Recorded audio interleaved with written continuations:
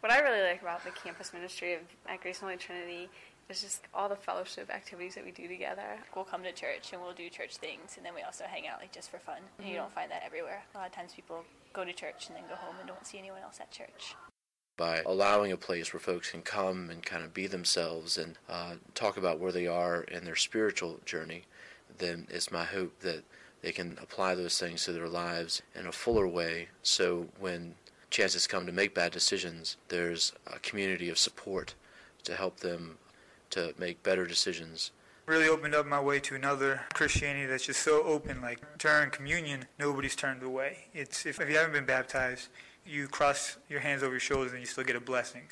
And it's just so inviting. It's given me so much. It showed me a lot of people who care, a lot of people who are just always there for you. Jason, our pretty much pastor at the 5 o'clock service, has just been a great friend to me. He's helped me through different issues going on in my life and just been there as a good friend.